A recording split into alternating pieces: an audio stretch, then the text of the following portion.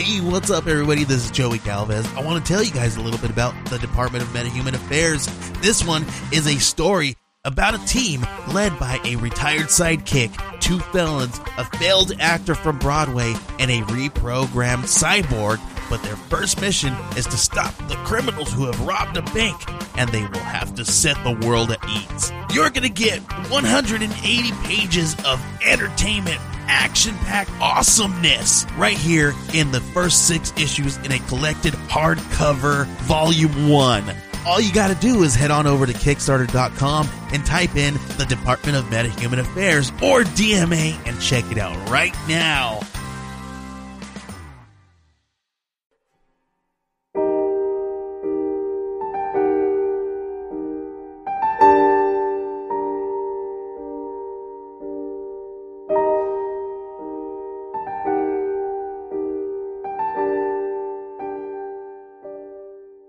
Welcome back to Murder Under the Midnight Sun. Happy Halloween month to my fellow horror nerds. I'm continuing my yearly tradition of doing 31 days of horror movies. If you want to join in the fun, you can join my Facebook group. While I do not have a traditional Facebook podcast group, I do have a small movie discussion group that I've been running since 2016. So if you're interested in joining that, I'll put a link in the show notes. Also, this year will be my 5th annual collaborative Halloween episode. And I'm still seeking submissions from fellow podcasters as well as listeners and friends. If you're interested in submitting something to me, you can send me a message on Facebook or on Twitter, where my username is Midnight Sun Pod. In case you haven't listened to the last episode or two, I've been working on converting my workshop/tool shed into a recording studio by putting foam panels over basically every square inch of the walls and ceiling. It's still not as soundproof as I would prefer, but it's much better than my house, and it's marginally larger than my closet. It's also super cozy, and the best part is that unlike my house, it's not full of noisy animals. So hopefully the show is sounding better lately, and the quality will continue to improve. I have to say, advice-wise, living 100 yards from a busy highway is not really a prime location for anyone, but especially not a homegrown podcast host. So, to start with, today has been a very strange day. One of the strangest in a long, long while. Earlier, as I was editing this episode, I learned that someone I've known for over 30 years was arrested for murder. The experience was jarring, to say the least. And despite it being about 85 degrees outside, I had goosebumps for over an hour as I just tried to process the news. I'm sure that most of us have at least one acquaintance or someone we went to school with who later was involved in a violent crime, either as victim or perpetrator. I have those, but this is the first time that I've learned that someone I was once good friends with was suspected of one of the worst crimes out there. The feeling is just indescribable. It's nearly impossible to reconcile someone that you thought you knew with this sudden new version of them that somehow now includes the propensity for great violence. I bring this up for a few reasons. Firstly, just on a personal note, and secondly, because my experience greatly parallels with that of the friends and family members of the murderer I'm going to discuss in this episode. Their reaction to what their friend and relative had done was something beyond disbelief, because none of them seemed to ever have expected this person to be capable of the shocking violence that they did. It's one of those things that, as you're hearing about it, you might suspect that their loved ones did have some lingering thoughts in their subconscious about that person, but didn't want to voice them in the aftermath. I felt that way. But now that I've had this experience, I have to say, if I had to choose some names of people that I've known that might go on to commit a violent crime, I never would have landed on this person's name. It would never even have crossed my mind. And based on the many conversations I've been having with mutual friends pretty much all day, that seems to be the general consensus. And by the way, I'm obviously not naming names because it's an unfolding story. But anyway, I've rambled for far too long, so let us get into this episode. When I first started this podcast back in 2017, I initially released a bunch of episodes, I think 20-something, that were not of the best quality, and I subsequently ended up taking them all down and starting over. I later redid some of those episodes, but not all. Today's episode is one that I have not re-released until now. While it is the same basic narrative of the original episode, the script is about 80 to 90% different. So even if you listened to the original episode, you may still enjoy the redux. It's a bizarre and convoluted case which had legal ramifications many years after it happened. And it seemed like a good case to revisit and redo. With 4 years of researching, writing, and recording the show under my belt since the original was released, I hope it's a little bit better. Today's case is a strange one involving a bizarre crime scene, a murder mystery, and a manhunt, all taking place under the blue sky and sunshine of Southern California. I actually first came across this case on an episode of Dateline many years ago, and it's one that just really stuck with me, and I bet many listeners will feel the same way. I first covered this case while living in a tiny house in Alaska, but as I work on rewriting it now, I too am sitting beneath the pleasant blue sky and sunshine of SoCal, a mere 80 miles from where it occurred. The source for this episode is Killing for You by Keith Elliott Greenberg. It was a great true crime book, and I recommend it. Costa Mesa, California is a small city of around 100,000 residents, located in a prime location on the coast, just about 42 miles south of LA. It's a relatively small city for California, and it's located in Orange County, the 6th most populous county in the U.S. Many people think of Orange County as a place where only the very wealthy elite live, and it has certainly earned that reputation, being ranked in 2020 as the second most expensive county out of the 50 largest in the U.S.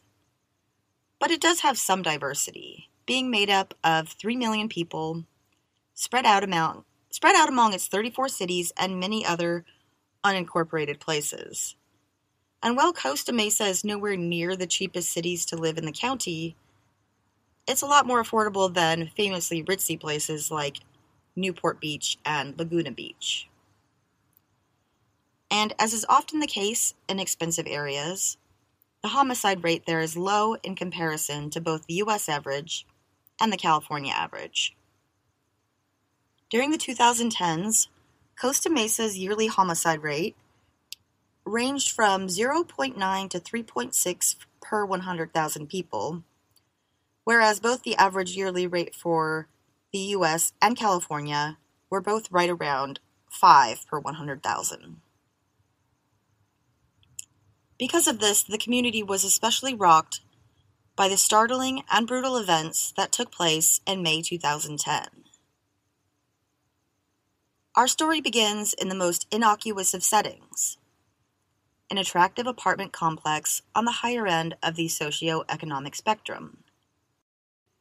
The Camden Martinique Apartments, located on Pine Creek Drive in Costa Mesa, just a few miles from the coast, seemed like a fantastic place to live, with 2 pools, 4 hot tubs, a picnic area, and a really decked-out fitness center. It seems like it would be an exceptionally fun place to live, especially for young people looking to make friends and party. Sam Hare was a 26-year-old guy who was living in the Camden Apartments and attending Orange Coast Community College, where he was studying political science. However, unlike many people his age, he had already done a lot with his life and seen much of the world in the Army. After a tour in Afghanistan and travels throughout Europe, once his time in the Army was over, he had returned to California to live close to his parents while taking classes. Along with being more accomplished than the average 26-year-old, Sam was also very driven and focused. He had saved the majority of his earnings in the Army to pay for college, and he was considering returning to the military after college to become an officer. While living in the CM apartments, he had befriended his neighbors, a young couple named Dan Wozniak and Rachel Buffett, who were also in their 20s. Dan and Rachel were really into stage acting and worked for a local theater company. In the spring of 2010, they were doing the musical Nine, which is based on Federico Fellini's classic film 8½. Dan was known to be a boisterous and charming guy. He often landed large roles in local theater productions, and he was cast as the leading man again in the musical Nine, and his fiancée Rachel also had a sizable role. They had spent that spring going to rehearsals and planning for their upcoming wedding, which was scheduled for May 28th. While Dan was large in both presence and actual size, Rachel was the opposite. She was tiny and blonde with dreams of stardom as an actress. Along with being in local productions, she had also worked at Disneyland dressing as a princess, a role which seemed tailor-made for her. Dan and Rachel had been together for several years after meeting in the theater community. They had been engaged since 2008. The petite blonde and her beefy, boisterous boyfriend were well known in the theater community. To their acquaintances, the pair seemed like opposites. At parties, Dan was often loud and friendly, while drinking quite a bit, whereas Rachel could be quite a bit more reserved. But they did seem to really love each other and have fun together. The CM apartments were often populated with young people due to its proximity to the college, and it had a friendly vibe with everyone becoming buddies with their neighbors while spending time in the pools, hot tubs, and other outdoor areas. Sam had not lived in the building long before he had befriended Dan and Rachel. Despite not having much in common on the surface, Dan was the kind of person that tended to suck people into his orbit with his big personality, and the three of them ended up hanging out on occasion. Along with Dan, Rachel, and others that Sam had become fast friends with in the apartment complex, he had many others that he had met in his college classes, and he balanced his studies with a very active social life. He was known among his friends as being loyal to the end and treasuring his friends as though they were family members. And despite his stereotypical military clean-cut appearance and being extremely fit and muscular, he was also known as being a big softy with a huge heart. One close friend he had made at the college was a 23-year-old fashion student named Juri Kibuishi, who also went by Julie. The pair clicked right away, and ended up becoming as close as brother and sister. They had the rare platonic friendship between two straight single people of the opposite sex that had no sexual tension or underlying romantic feelings. Juri was a Valentine's Day baby and a gorgeous young Japanese woman who had spent much of her life training as a dancer. She was also very passionate about fashion, which she was studying at Orange Coast Community College when she befriended Sam during a class they shared. She was an extremely colorful individual, both metaphorically and literally.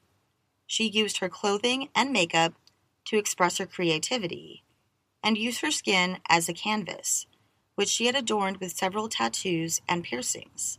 I can identify with that.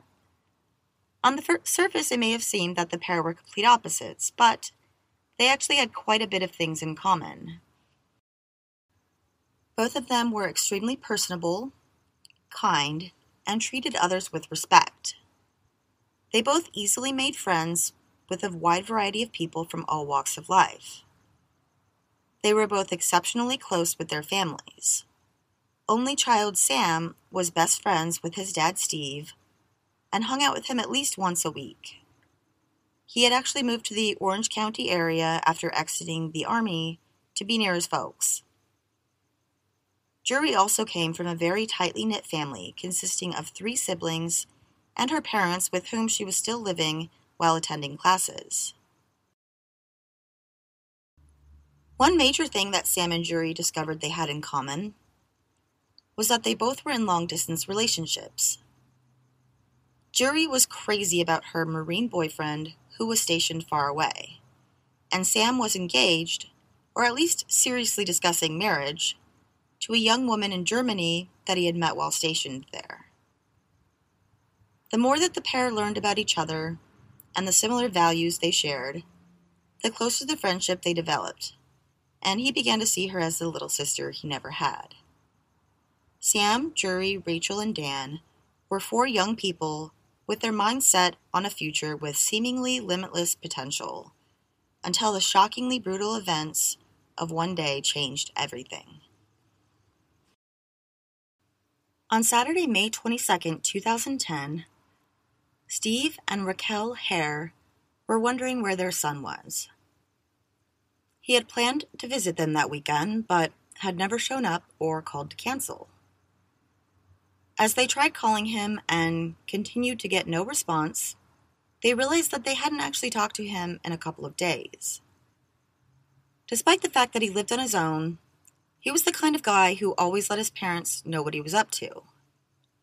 He was a reliable guy, and his folks knew that he would never not show up without at least contacting them and letting them know why. Because of this, they were a lot more worried than other parents might be in the same situation. And so, when they continuously got no answer by calling Sam's phone, Steve decided to drive the short distance to Sam's apartment to check on him. He arrived and knocked on the door, but was greeted with silence. He had a spare key to the apartment and eventually let himself in. At first glance, nothing seemed amiss, other than the empty apartment having most of its lights left on. As he continued venturing further into the apartment towards Sam's bedroom, I'm sure that, like many of us, he had worst-case scenarios of what he might find in there running through his mind. But it's unlikely that any of them matched the reality of the macabre scene that greeted him. There, sprawled face down across the bed, was a woman's body. She was not wearing any pants, and there was blood all over the bed around her. As he got closer, he saw that the words, quote, "She's all yours, fuck you," were written in marker across the back of her sweatshirt. In an odd juxtaposition with the horrifying crime scene, Steve noticed that the woman was wearing a tiara on her head. And as he bent closer to study what he could see of her face, he realized with sinking dread that he recognized her. It was Sam's good friend, Jury, whom had spent time with Sam and his folks, and it was obvious that she had been dead for quite some time. A storm of emotions must have flooded through him, as he had to call 911 and tell them that he had just found a body in his son's apartment. The body of a young woman that he personally knew to be kind and caring. And there was still no sign of his son.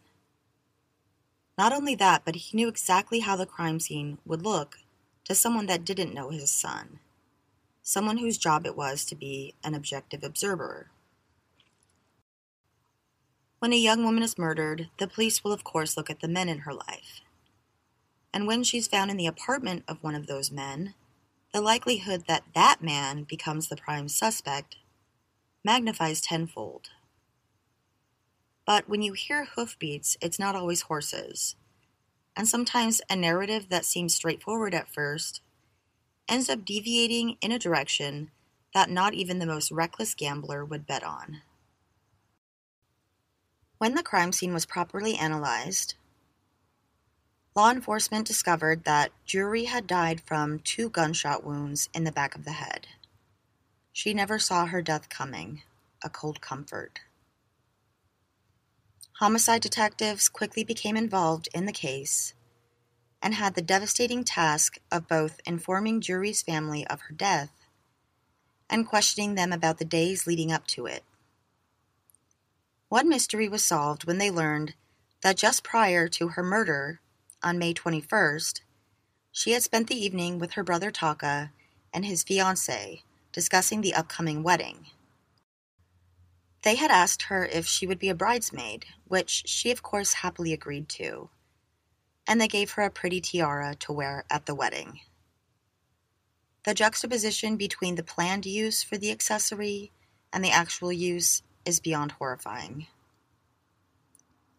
Taka also told detectives that Jury had been hanging out with him that Friday, and she had been getting a lot of texts and said that Sam was texting her, saying that he needed someone to talk to. She decided to leave and head over to Sam's apartment, which is just an indication of what a kind and caring person she was. She could easily make the decision to leave a happy celebration with her family to go help out a friend in need. The last message that Taka received from her said that she had made it to the apartment building and heard what sounded like Sam crying inside of his unit. Her phone had been found at Sam's apartment, and when detectives read through the message thread with Sam that Friday night, they saw he had texted her many times that evening, asking her to come over around midnight because he needed someone to talk to about some family problems he was having. It was beginning to look like Sam had come up with an excuse to have her come over late at night and ended up sexually assaulting and murdering her. But Sam's family continued to insist that there was absolutely nothing romantic between them. He was head over heels in love with his long-distance girlfriend/fiancé. And besides that, they knew his character and that he just didn't have it in him to do something so heinous. But they still had no leads on where Sam may have gone. And without him to come forward and explain what happened, he quickly became seen as the one and only suspect, and a manhunt was quickly launched.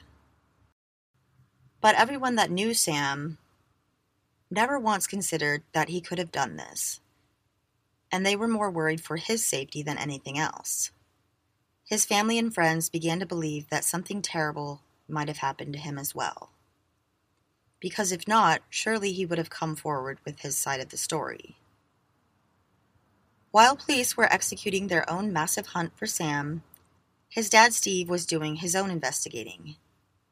He was able to look at his son's bank accounts, and he saw that there had been a lot of recent activity. Someone had withdrawn money several times and used the card to buy food and other random things. Steve knew that Sam had saved over $60,000 from his time in the Army, and he was very good with his money and not the type to just aimlessly spend it. So this was all starting to look like some sort of setup to him. He did his own little stakeout at a restaurant where the card had recently been used, to no avail. He also began talking to other residents in the apartment building, trying to figure out what Sam was up to in the days leading up to May 21st. He soon met two guys named Jake and Dave that also lived at Camden, and they said they remembered seeing Sam leaving on that Friday with his neighbor Dan to go to the local theater where Dan was acting in the musical Nine and to help with some behind-the-scenes stuff. And apparently Dan had later told them that Sam had ended up leaving the theater with some other guy, and that was the last time that he saw him. Steve tracked down Dan to question him about this story. Dan relayed the story that Sam had helped him out, and they had discussed some family issues he was dealing with. Upon hearing this, loud alarm bells went off in Steve's head. Not only had there not been any family issues going on, but the same thing had been mentioned in the text to Jury, which was not public knowledge. Steve was beginning to develop a very bad feeling about Dan Wozniak. And that's where I'm going to end this first part of the story. It was getting a little long and tedious, and I wanted to get an episode out to you guys, so I decided to break it up into 2 parts. The second part will be out very soon. Until then, thank you for listening, and I'll see you next time.